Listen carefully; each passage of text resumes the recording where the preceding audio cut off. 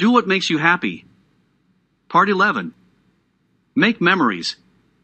Buying shit is a waste of money. Buy what you need and not what you want. Accumulate amazing memories and not materialistic items. What you spend your money on will not make you happy. If you need a new phone, of course, you simply have to have one. It is the way of life. A new Hermes bag is a pile of shit. Spend your money on vacations, weekends away, and create memories, not materialistic shit. Use your money wisely.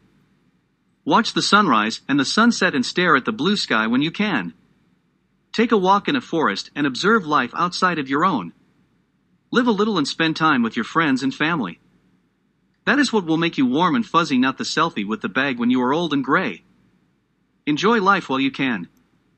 Because we never know when tragedy will strike, it is important to have short and long-term plans. Both are needed to be able to work towards something and to keep you on track. If you always wanted to write a novel, for example, go and write it. Do some research and go for it before you get old and senile. We never know what will happen. We can learn from the past, but the future is yet to be defined. A split second here, or there could be the end of us all. Short-term and long-term goals will keep you on track to those baby steps we talked about earlier. Life as we know it. Because the dinosaurs were wiped out billions of years ago, we too could be. Look at COVID and imagine if that was a virus that would kill on contact.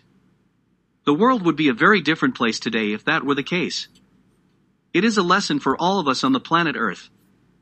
1. We cannot fix everything, and 2. We don't know what tragedy can strike us. We don't know, and we will never know what the future hold. Much like we have no idea how we got here. You can believe anything you like, but we still do not know. In conclusion, do what makes you happy. Leave behind what makes you sad, unhappy, angry, and depressed. This sure is a hard thing to achieve. It is possible, you may or may not be able to accomplish it alone. It is always hard to look at the glass as half full. It is always difficult to not always think that the grass is greener on the other side. Most of the time the grass is very much the same, but your perspective may be different. That is the key.